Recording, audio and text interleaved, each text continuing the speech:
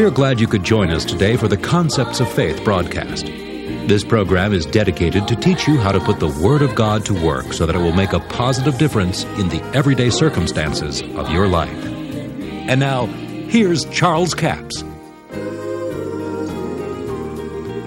Now, we're talking about how to keep yourself from the wicked one.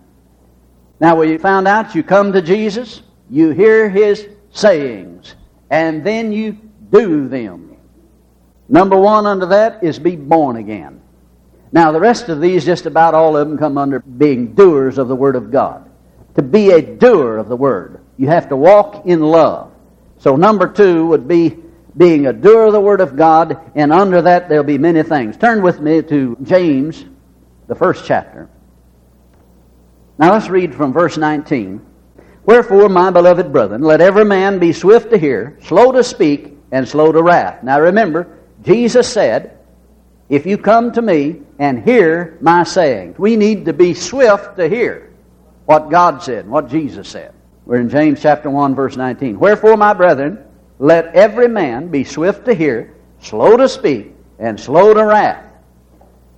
And you know, somehow we got that turned around. We got swift to wrath, swift to speak, and slow to hear.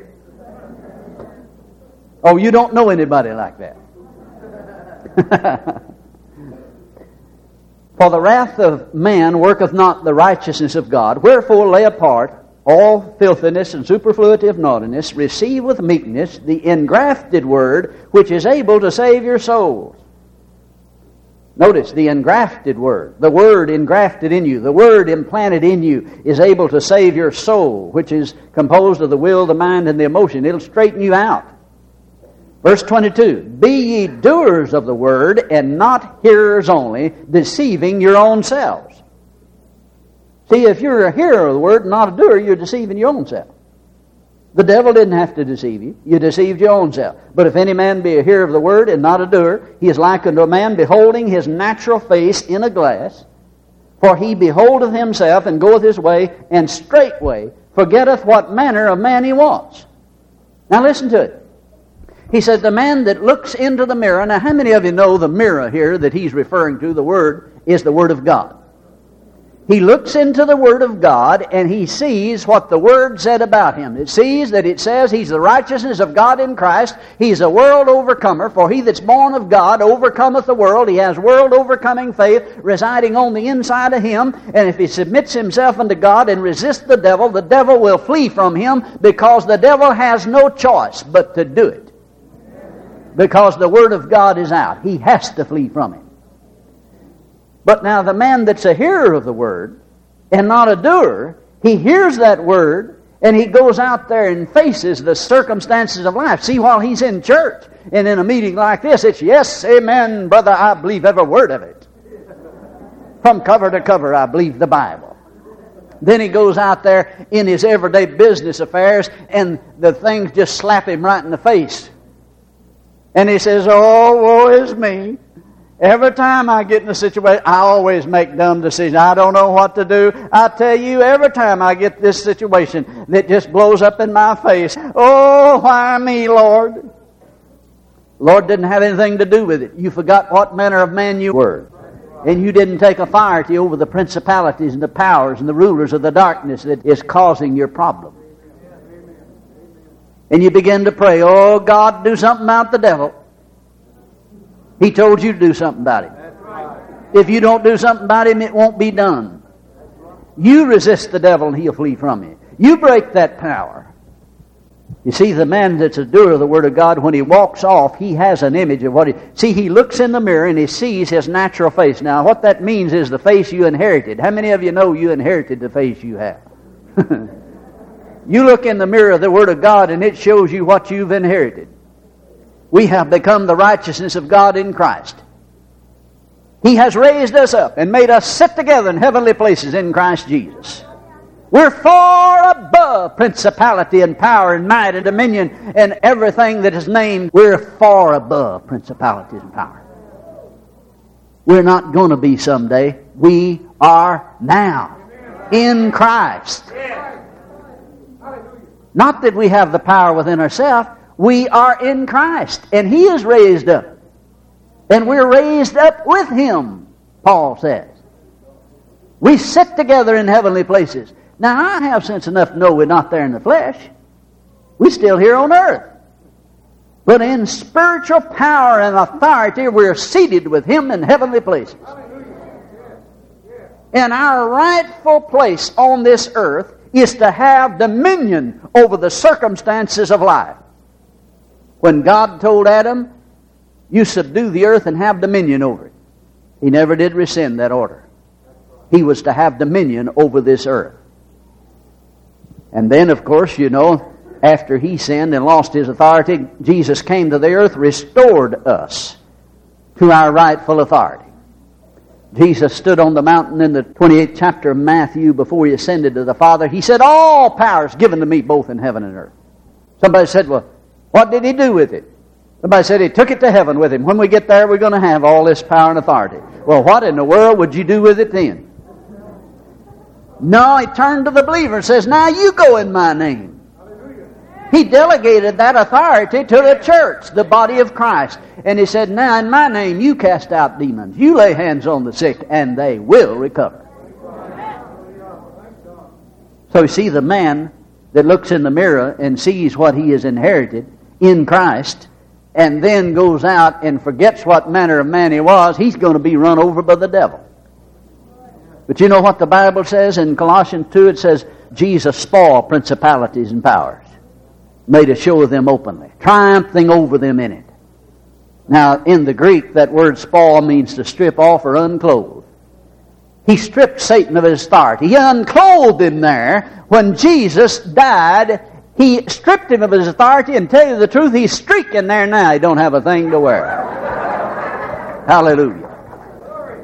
Satan has lost his authority. What authority he had, he gained it from man.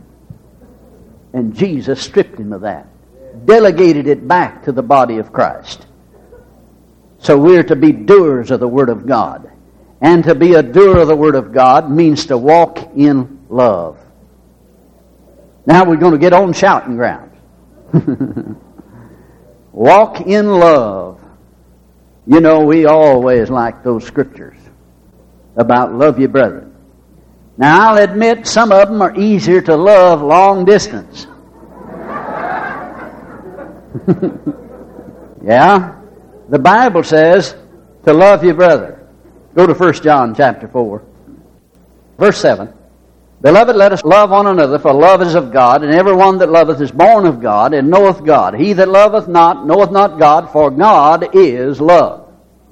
In this is manifest the love of God toward us, because that God sent His only begotten Son into the world that we might live through Him. Herein is love, not that we love God, but that He loved us and sent His Son to be the propitiation for our sins. Beloved, if God so loved us, we ought also to love one another.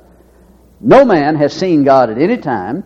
If we love one another, God dwelleth in us, and His love is perfected in us. Hereby know we that we dwell in Him, and He in us, because He hath given us of His Spirit. God has given us of His Spirit. Now let me tell you something about the love of God. Most Christians have never understood the love of God. I got some insight into this as I was praying and studying it one day. God said this to me, the Spirit of God said this to me. He says, you can never do anything that would cause God to love you any less. That doesn't mean that God doesn't love you. God has already committed the supreme act of love. Jesus has already died. He has already given His Son, the most prized possession that He had. That cannot be undone by what you do. Are you listening to me? Certainly God hates sin, but He loves the sinner. He loves the individual. He hates sin. You cannot do anything that'll keep God from loving you. Now, we've done an injustice to our children saying, you do that and God won't love you. That is a lie. Now, they ought not do it all right, but you ought to use some other method to keep them from doing it, because we've got them to thinking once they sin, they're banished from God and God doesn't love them. And that's not true. The supreme act of love has already been committed. It cannot be changed. God is love. Perfect love casteth out fear. And when you understand the love of God, you will never have any fear. Coming to God and saying, Father, I've sinned, forgive me. Let the blood of Jesus cleanse me and make me clean, for I know that you are love. Say it with me. God is love. Hallelujah. Now, loving an individual and walking in love and not in strife is not something you always feel like doing. You don't always feel like loving somebody. It's a decision you make. Now let me show you something about the love of God. Now somebody said, oh, I can't feel right about them, so I can't love them. Listen, there's people that I don't want to do business with. I mean, I've been in business with them once. I haven't forgotten it. I am not going to forget it. Somebody said, well, you haven't forgiven if you haven't forgotten. Oh yeah, I've forgiven all right. But I am not going to forget it, because if I forget it, I might go back in business with them. I'm smarter than that, you know. But you see, I can love that individual because I made a decision to do it. I appreciate so much you joining us for the Concepts of Faith broadcast today. All of this week, our CD offer is number 7211. It's entitled, How to Keep Yourself from the Wicked One. 2 CDs for $15 plus $4 postage and handling, a total of $19. You know, most Christians are asking God to keep the devil off them. They're asking God to do what God told them to do.